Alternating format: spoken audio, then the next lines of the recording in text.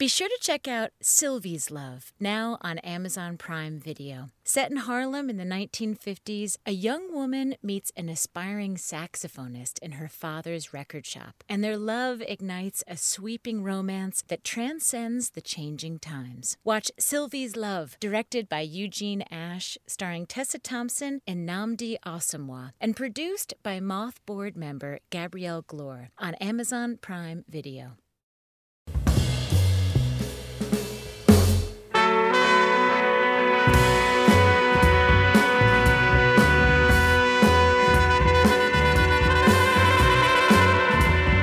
This is the Moth Radio Hour from PRX. I'm Catherine Burns. One funny thing about storytelling is that you're almost always talking about the past, even if the past just happened a few minutes ago. Sometimes someone will be telling a story about a harrowing life or death incident, and there's a built-in spoiler alert, since the fact that they're here to tell the story means that they survived. The stories in this episode are all told by people who've been forced to confront the past, or in the case of our first story, confront our country's past. The story concerns the 1963 assassination of civil rights activist Medgar Evers. It was told way back in 2008 in New York City, where we partner with the public radio station WNYC. Jerry Mitchell is a bit of a modern-day Avenger, and we were so thrilled to have him tell a story for us. Here's Jerry, live at the Moth. I'm standing on the front porch facing Byron D. LeBeckwith, the notorious Klansman who killed Medgar Evers. He wasn't caught doing that, but he was caught trying to plant a ticking time bomb outside a Jewish leader's home in New Orleans. You see, my stories are the ones that got the case reopened against him, as well as other Klansmen. But he hadn't figured that out, or at least I thought so. My wife was 8 months pregnant at the time. She begged me not to go visit him. It's a trap. I have to go. I don't want to raise the children by myself. I have to go. If you go, I'll never forgive you. Karen, I have to go. Beckwith made me answer all these questions before he'd ever let me come to his house. Where'd you grow up? What are your parents' names? Where do they live? Where do you live? Where do you go to church? Are you white? Fortunately, my conservative Christian Southern upbringing meant I passed with flying colors. So he welcomed me at his house and walked me into the living room, and for 6 hours he spewed one racist remark after another. After the interview ended, he walked me out into the darkness, walked me out to my car, then blocked my way, and stood in front of me and said, "If you write positive things about white Caucasian Christians, God will bless you. If you write negative things about white Caucasian Christians, God will punish you. If God does not punish you directly, several individuals will do it for him."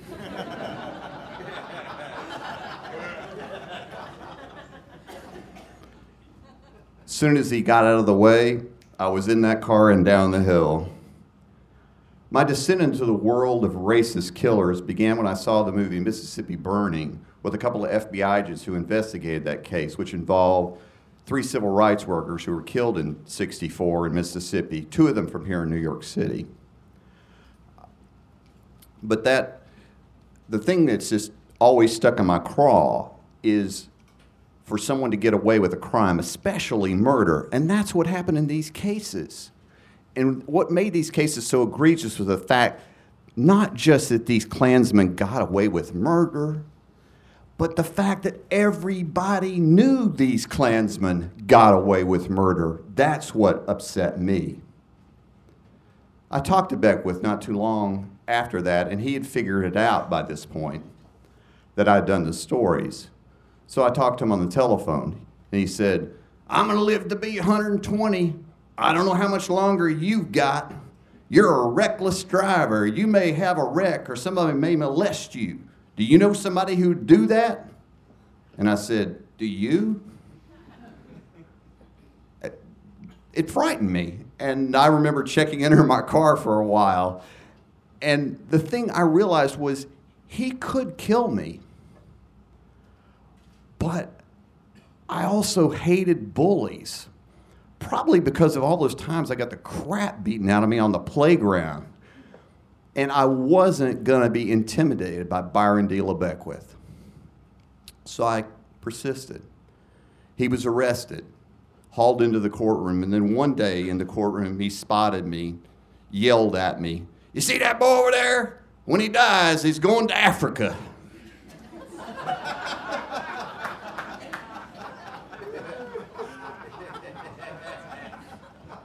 I turned to my friend Ed and said, "You know, I've always wanted to go to Africa." On February 5th, 1994, a jury convicted Byron D. LeBeckwith of the murder of Medgar Evers. And when the word guilty rang out, the sound cascaded down the hall, the cries of joy, until it reached an open foyer of white and blacks, and just exploded in applause. I just felt chills down my spine because I realized what had seemed so impossible really was possible. There were dozens more cases that could be prosecuted other than this one. A couple of days later, the sheriff calls me and tells me that when they took Beckwith off, he kept saying 2 words. I'm like, what 2 words? Like, Jerry Mitchell? He's like, he was telling me, you might not want to go home the same way every night. And, that kind of disturbed me a little bit. But I never told my wife about that because she was already worried I was going to be killed or her family harmed. She wanted me to write other investigative stories. But one day, the family of Vernon Dahmer asked me to come and meet with them in Hattiesburg, Mississippi. And the widow of Vernon Dahmer, with tears in her eyes, asked me to help her find justice in her husband's case. So here I weighed my own family's interest and heard her story. I couldn't say no. You may have never heard of Vernon Dahmer, but you should have. He was an African-American farmer who spent his whole life fighting for the rights of all to be able to vote. The Klan didn't like that. They attacked him and his family one frigid night, January 10th, 1966. They threw firebombs into the house. They began firing their guns into the house.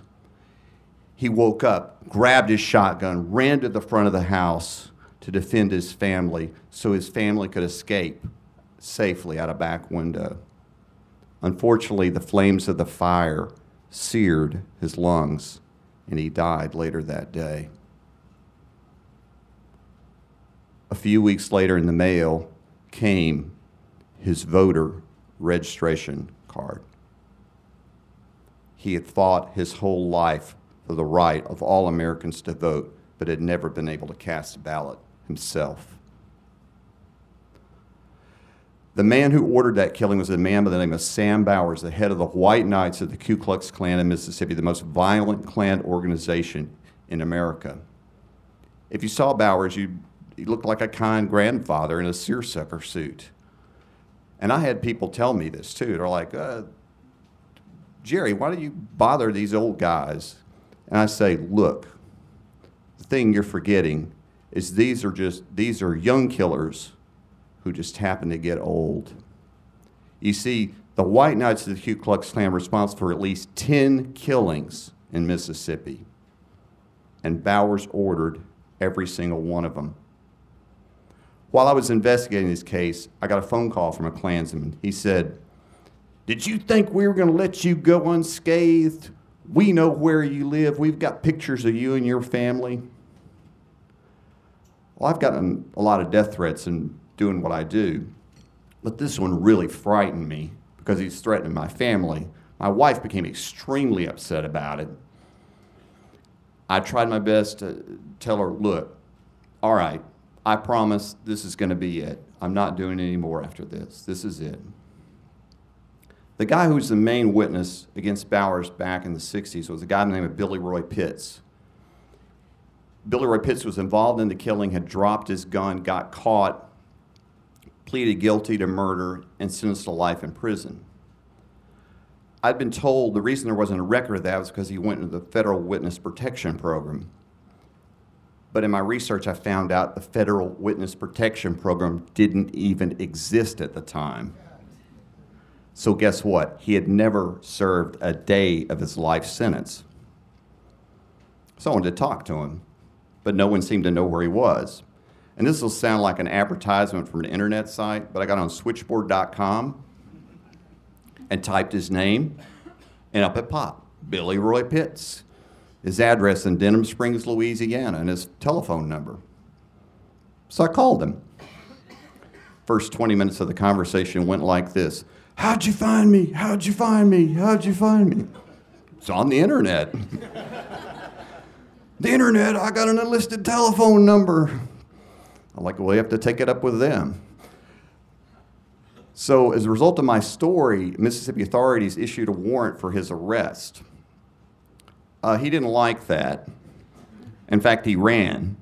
And while he was on the run, he sent me an audio cassette tape in the mail, and I got it, and I put it and played it, and this is how it began. Jerry, I just thought I'd let you know you've ruined my life. But I promise if I talk to anybody, I'd talk to you, so here's this tape. He proceeds to tell me all about his involvement killing Vernon Damer and his involvement in all this other Klan violence. Shortly after that, he turned himself in, and this led to the arrest of Sam Bowers and his trial in August of 1998. One Klansman actually got up and said that the Klan was a benevolent organization, passing out fruit baskets to the needy at Christmas. Under cross-examination, he admitted that he had never actually passed out any fruit baskets himself. Bowers was represented by a lawyer for the Klan back in the 60s. He represented all these guys. And one of the perks of being a lawyer for the Klan back in those days was, well, free membership. So he's cross-examining Billy Roy Pitts about this planning meeting that took place prior to the actual raid. And he's like, Mr. Pitts, who all was at that planning meeting? And Pitts is like, let's see. I was there. Sam Bowers was there. Well, you were there.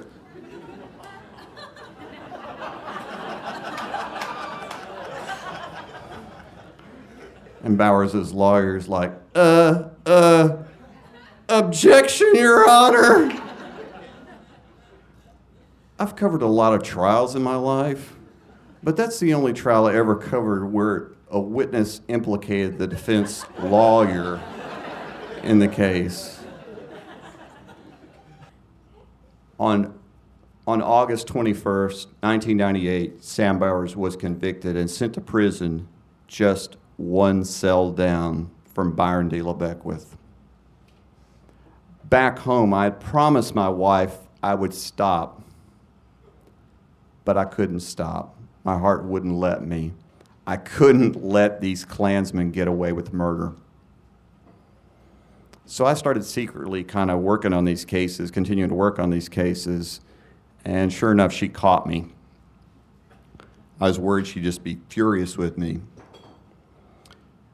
And she told me she was always going to worry about me. She would never stop worrying about me, but that she understood these cases were more important than her fears. She gave me her blessing. I felt so relieved. Just like a burden had been lifted from my soul. 21 more men followed Sam Bowers to prison after this. A miracle if ever there was one. And the FBI today is investigating dozens more killings that were unpunished in the civil rights era. Not long after Sam Bowers was convicted, Billy Roy Pitts testified in this hearing. And when he got done testifying, he walked to the back of the courtroom and ran into the Damer family. There was a widow, Mrs. Damer, several of the Damer children. And Billy Roy Pitts apologized to Mrs. Damer for what he had done and asked for her forgiveness.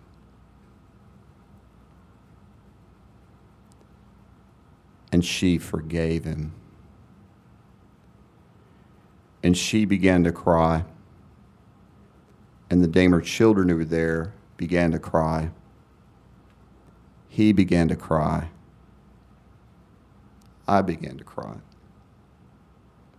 And isn't that what redemption's all about? Trying to make things right, even when they've gone so terribly wrong in the past.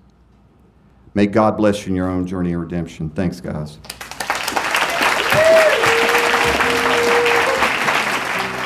That was Jerry Mitchell. Jerry's investigative reporting helped put 4 Klansmen and a serial killer behind bars. He's a MacArthur Fellowship recipient, the author of the book Race Against Time, and founder of the Mississippi Center for Investigative Reporting. All of the convicted Klansmen he spoke about have died in prison.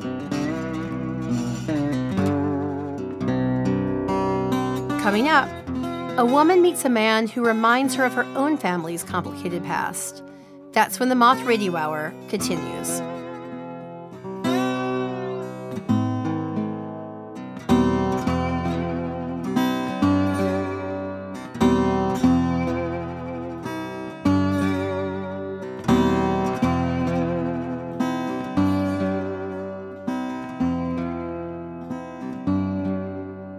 The Moth Radio Hour is produced by Atlantic Public Media in Woods Hole, Massachusetts, and presented by PRX.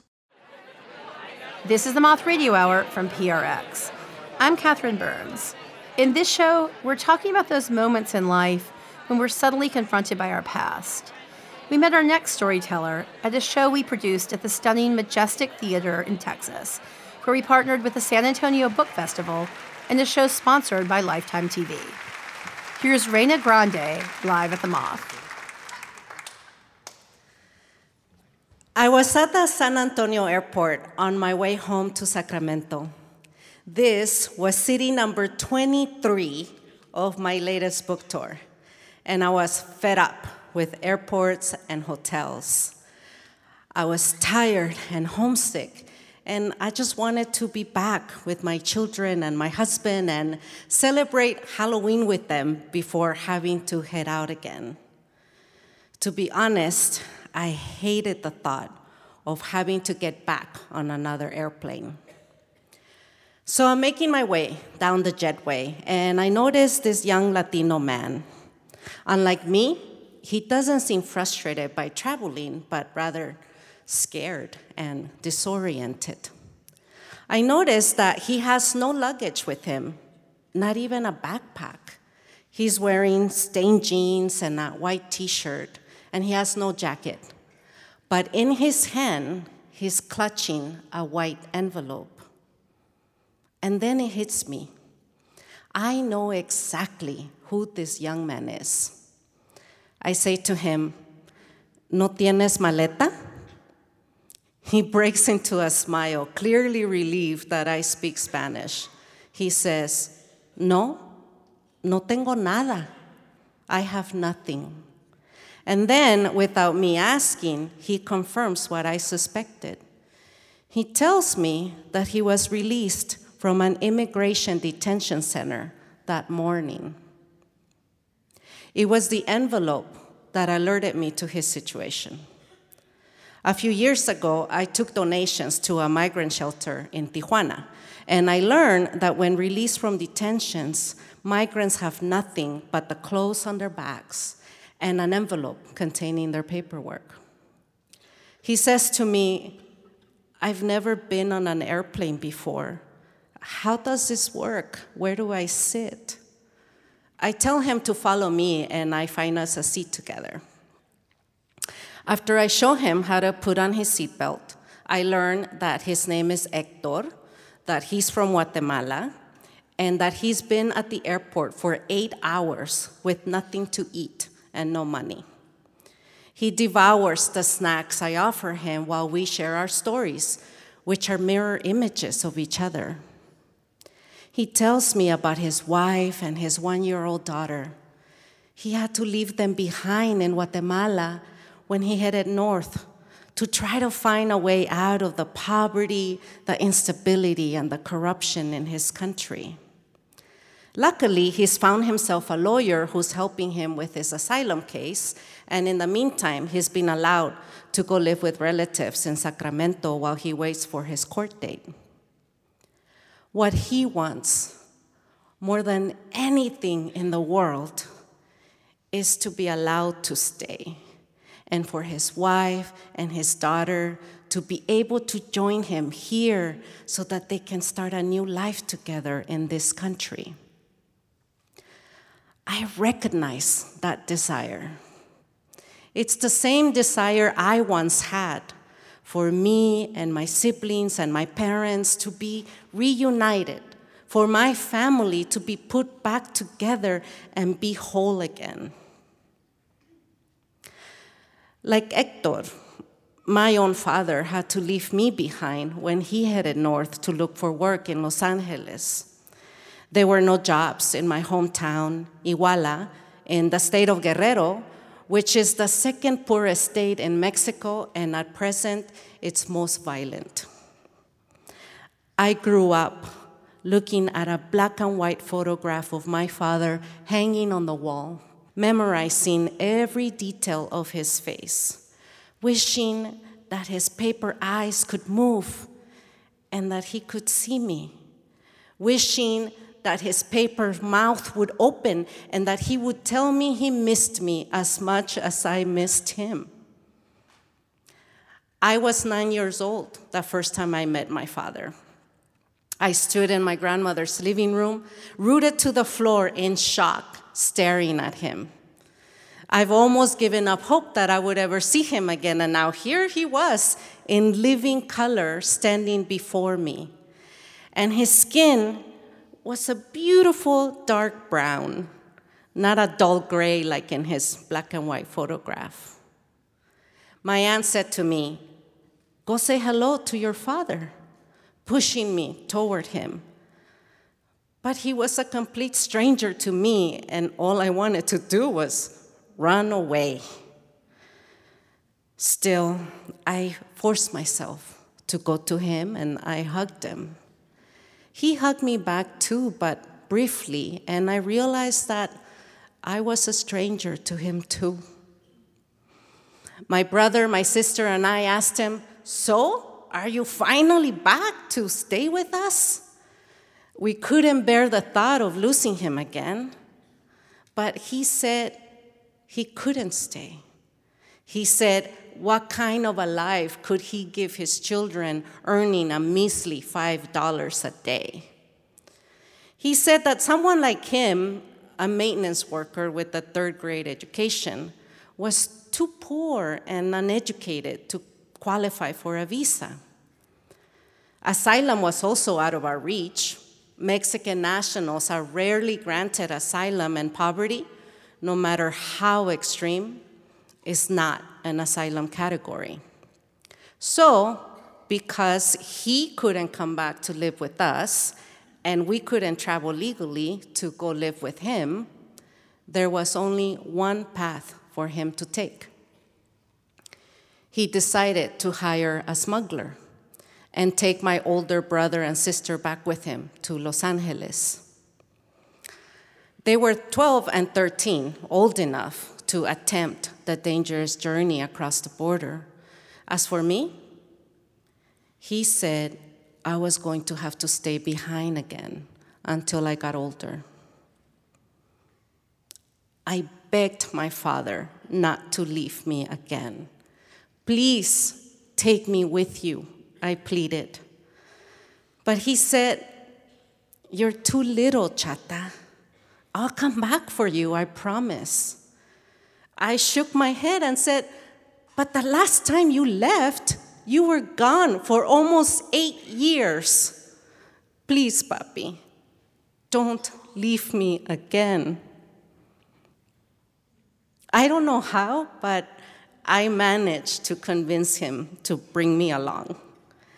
And so I found myself at the U.S. border, risking my life, all for a chance to finally have a father. The smuggler would shout orders for us, and we obeyed. Walk, run, crawl, hide. My body was burning from the heat of the unforgiving sun and the white-hot fear inside me at the thought of being caught and sent back. My father was right. I was too little to make the crossing, and I put everyone at risk of being caught. I couldn't make my feet run fast enough, and so my father had to carry me on his back most of the way. And it was there at the U.S. border where I got my first piggyback ride from my father. I clung to him as we ran through the bushes, branches grasping at me as if trying to tear me away from him. When we found a dead migrant in the bushes, it seemed as if he were sleeping. But then I realized that it was the kind of sleep you don't wake up from, and so I clung to my father even more as we ran. Border Patrol caught us twice. Back then, families were not being separated at the border like they are now, so after they took us in for interrogation, they put us all in a van and then drove us back to Tijuana. On our third attempt, my father decided to try at night under the cover of darkness. The border that night was pitch black. We couldn't see where we were going, and so we had to hold hands so that we wouldn't lose our way. A helicopter came by, and we ran into the bushes to hide from its searchlight. A beam of light fell on my shoes, and the coyote made me take off my white socks so that they wouldn't give us away. After the helicopter left, I ran into the darkness. I ran and I ran as fast as my legs could carry me. And when the sun finally came up over Otay Mountain, we were looking at it from the other side of the border. We had made it into California, and later that day, we finally arrived at my father's home.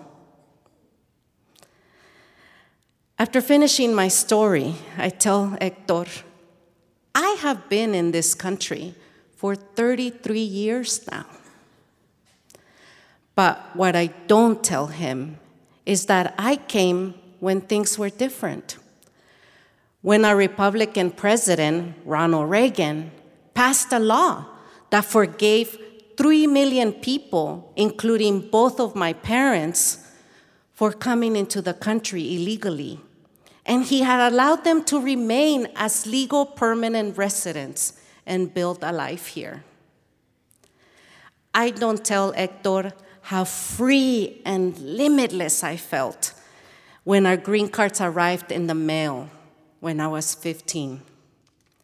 I don't tell him how I took that green card and I ran with it to my American dream, all the way to being a college graduate, a best-selling author, and a public speaker. I feel guilty. I feel guilty that I came at a time when forgiveness and a chance of legal status were still possible. I wish I could give him hope. I wish I could assure him that those times will come again. I wish with all my heart that Hector's daughter doesn't have to grow up looking at her father's photograph hanging on the wall.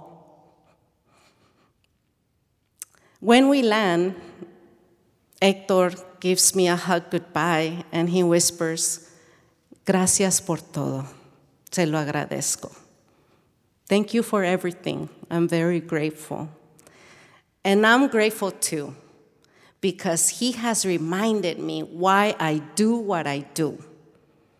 He has reminded me why I have to push past my exhaustion and keep going.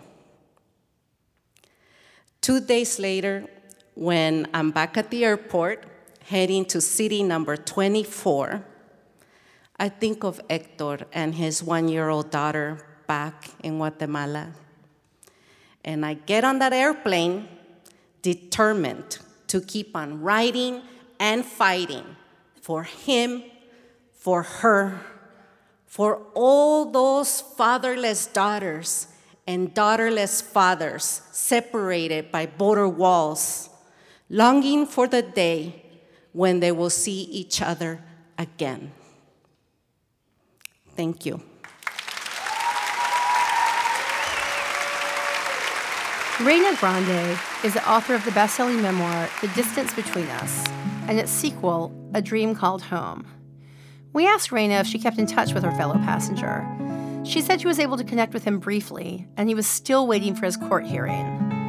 Something that stayed with her was that when she met him, he hadn't had anything to eat for 17 hours. She wrote, "I offered him all the snacks I had, and he accepted all except for the can of tuna. He said the smell of tuna would bring back bad memories. He'd eaten nothing but tuna for breakfast, lunch, and dinner as he made his way across Mexico to the border. I imagine that for the rest of his life, the smell of tuna will trigger the trauma of his journey." Reyna says now the smell of tuna will always remind her of him.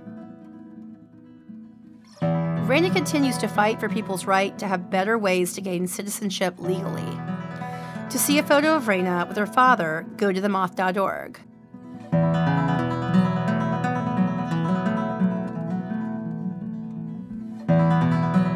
Coming up, a woman on the verge of motherhood struggles to make peace with parts of her past. That's when the Moth Radio Hour continues.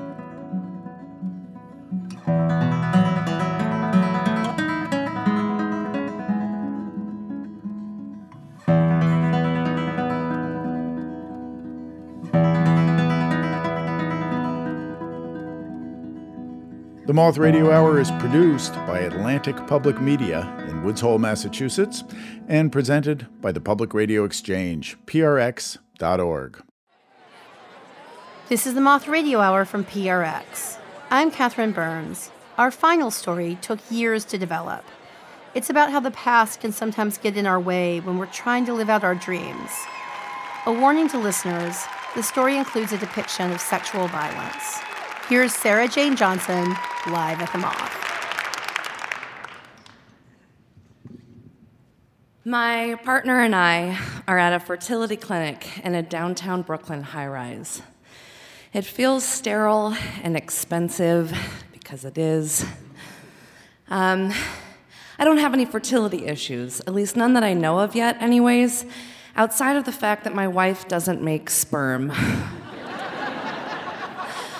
I think Carrie-Ann is pretty nervous too, but per usual, she's playing it pretty cool. She has a high-pressure job, so is often quite serious, but luckily for me, she's pretty soft on the inside. I remember the first time I saw her roughhousing with her nephews, and she's just throwing them around the air, and they can't get enough of it, and I thought to myself, I can't wait to make a baby with this woman. So we're waiting for the specialist, and I'm thinking about how expensive sperm is. It's also a really unfortunate word, so I like to call it batter.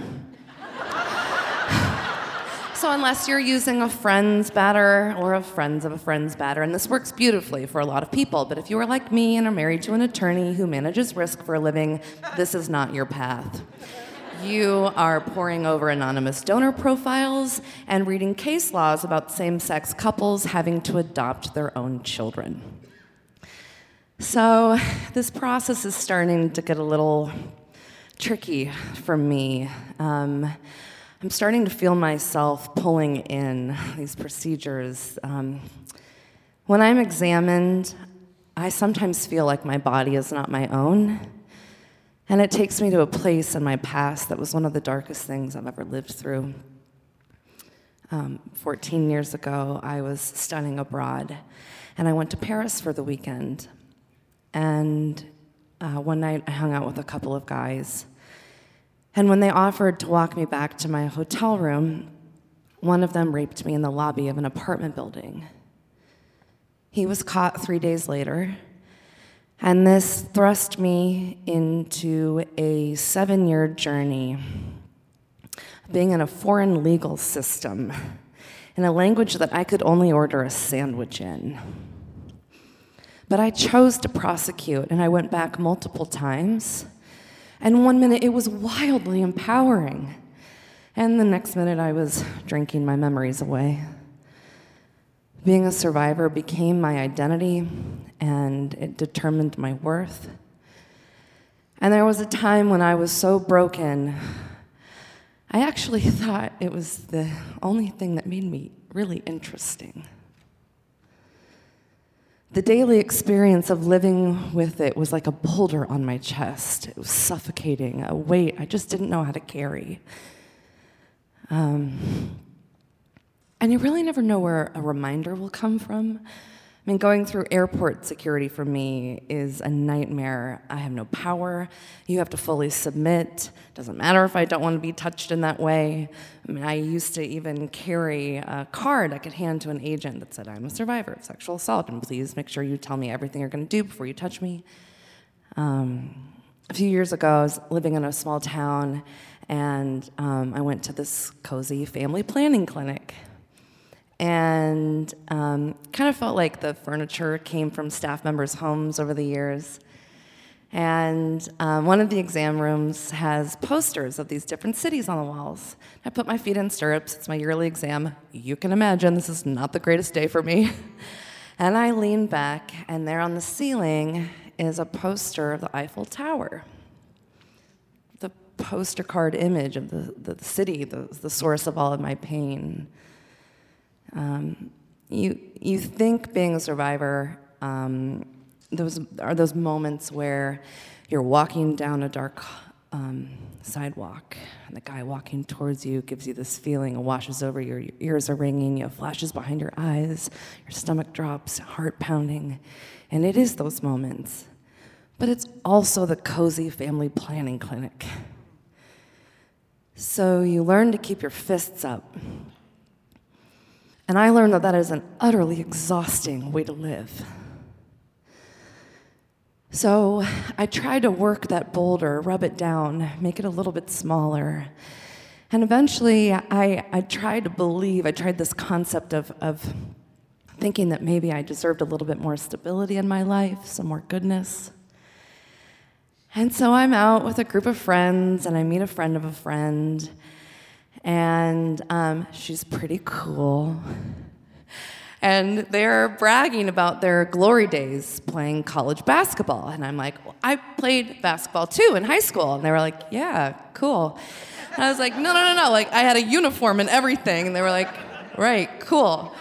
And no surprise, there had been some drinks involved. And truth be told, I was not good at basketball in high school. And I can't tell if I'm like on her radar at all.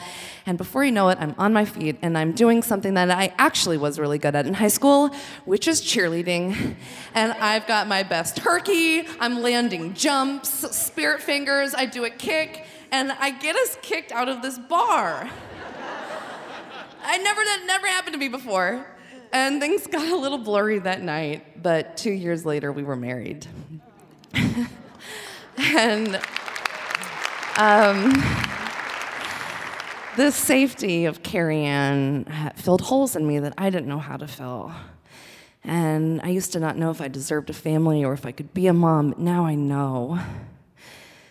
And the process, though, of us starting a family relies on me changing the concept I have of my body, and it's stirring all of this stuff up.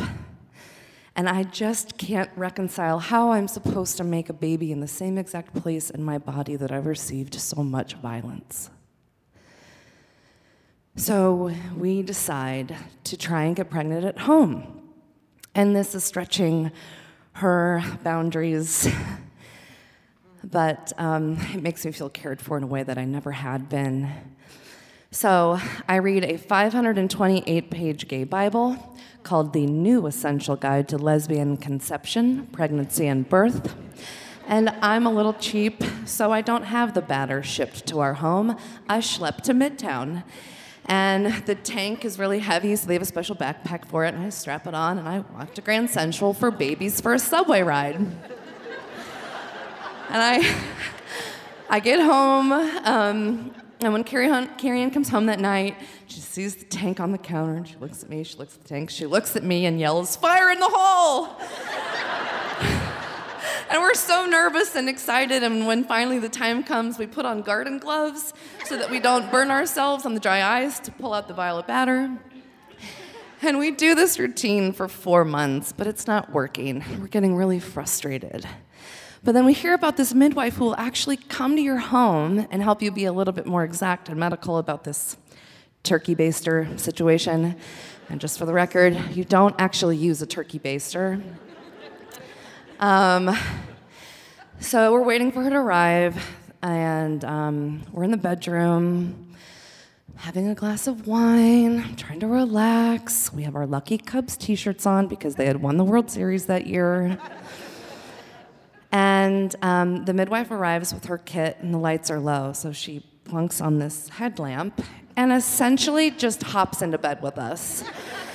And you can imagine the thoughts racing through Carrie Ann's mind, like, good God, why are we not at a doctor's office? But this is how much I needed to control this, and this is how much she loves me. And it works. And so now I'm going through this incredible process of this pregnancy, and I'm actually feeling more in my body than I ever have. And I'm dreaming of like this super crunchy birth where I am rolling around in a wheat field. I desperately want to have a home birth, but you all know who I'm married to, so this is not my path. But now I'm obsessing about a birth plan, and I want no drugs. I'm truly terrified of being inside of a process where I'll have to have medical intervention and an epidural. And an epidural means that I won't be able to move from the waist down, and this is a level of feeling trapped that I can't grasp. But those thoughts are opening the doors to this darkness and these doubts, and I'm starting to panic, like maybe I'm not as far along in my healing as I thought that I was. And what if I can't show up? And what if I can't feel it all, even the good stuff? But these feelings are countered with this carnal desire to finally push this boulder off of my chest and get on with my life. I think a lot of new parents worry about losing their identity, but I welcomed it. I couldn't wait for my baby to be the center of my story. So I go to bed on a Tuesday, and just after midnight, the contractions start. And I thought that it would have been a little bit more of a crescendo, but they start pretty strong. But it takes us a full day for them to get close enough for us to be able to go to the hospital. And once there, we spend another full day of me walking the halls, trying to work this baby down. And we're getting nervous, and it's getting complicated. And I'm trying to believe Carrie Ann when she tells me that I'm a warrior, and I'm trying desperately to not leave my body. I'm trying so hard to not let the pain of my labor talk to the pain of my trauma. The midwife had warned me that it could be similar.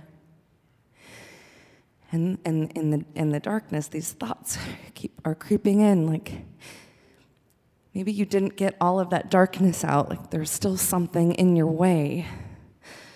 But after 65 hours of labor, that included 4 hours of pushing, I had a C-section.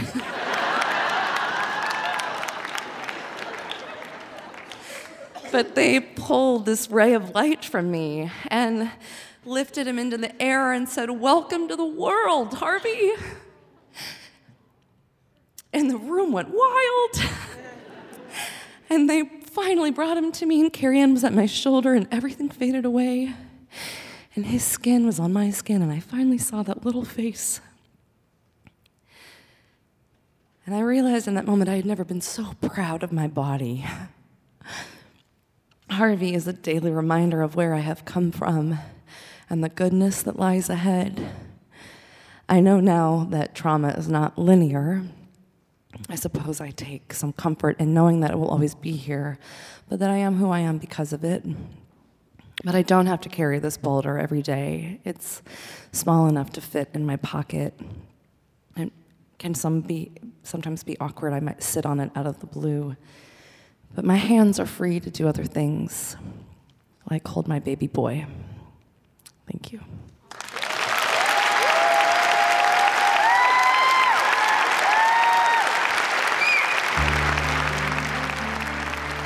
Sarah Jane Johnson is the writer and performer of the solo show Devil in a Box, which chronicles her journey from sexual assault through the French justice system and into life after trauma. She lives in Brooklyn with her family. Sarah Jane gave us a powerful range of photographs, which you can view at themoth.org.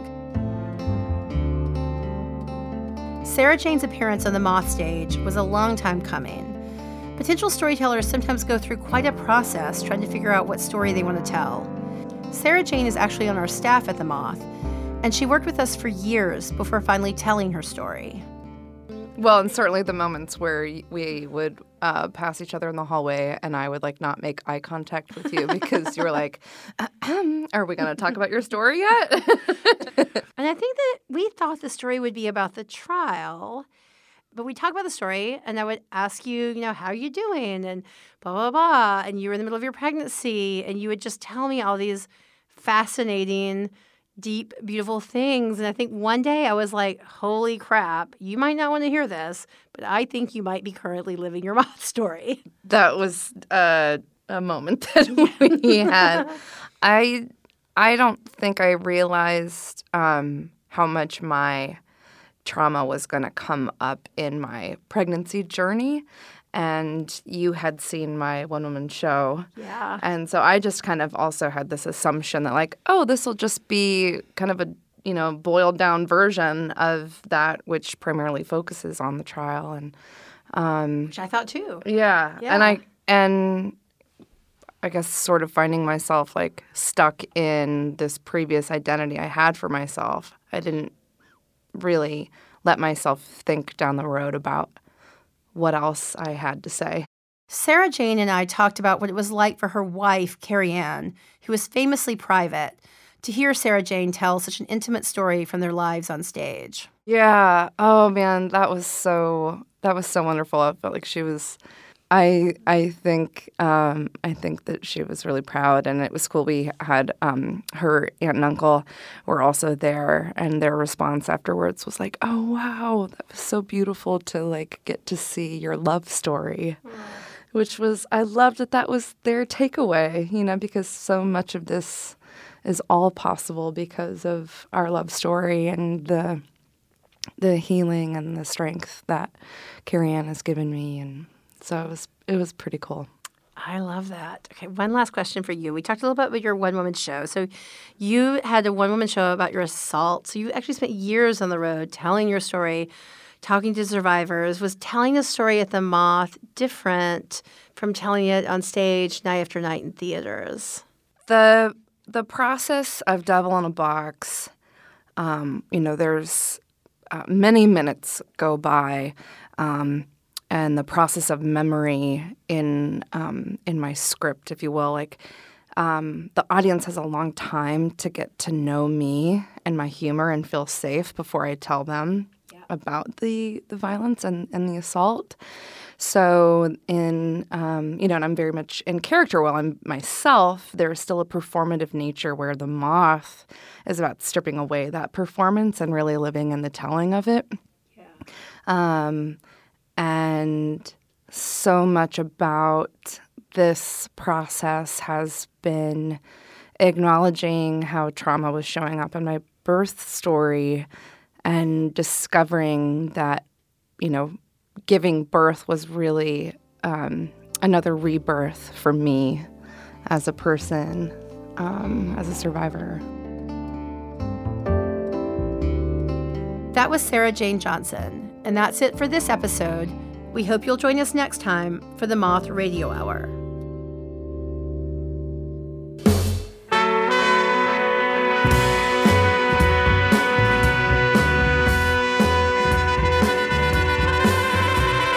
Your host this hour was the Moth's artistic director, Catherine Burns, who also directed the stories in the show, along with Jody Powell. The rest of the Moth's directorial staff includes Sarah Haberman, Sarah Austin Jeunesse, Jennifer Hickson, and Meg Bowles. Production support from Emily Couch. Special thanks to Nicole James for her years of dedication to the Moth. Moth stories are true, as remembered and affirmed by the Storytellers. Our theme music is by The Drift. Other music in this hour from Bill Frisell, Henry Kaiser and David Lindley, Yvonne Resendez, and Stellwagen Symphonette.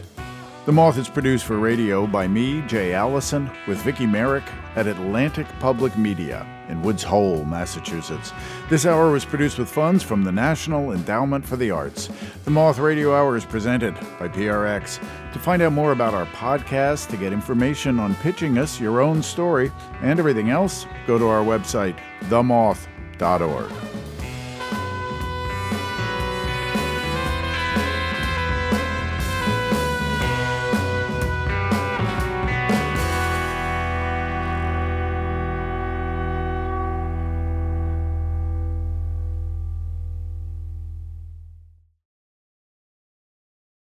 Moth Story Slams are back. Held on Mondays beginning in February, join us for our weekly open mic story slam competition.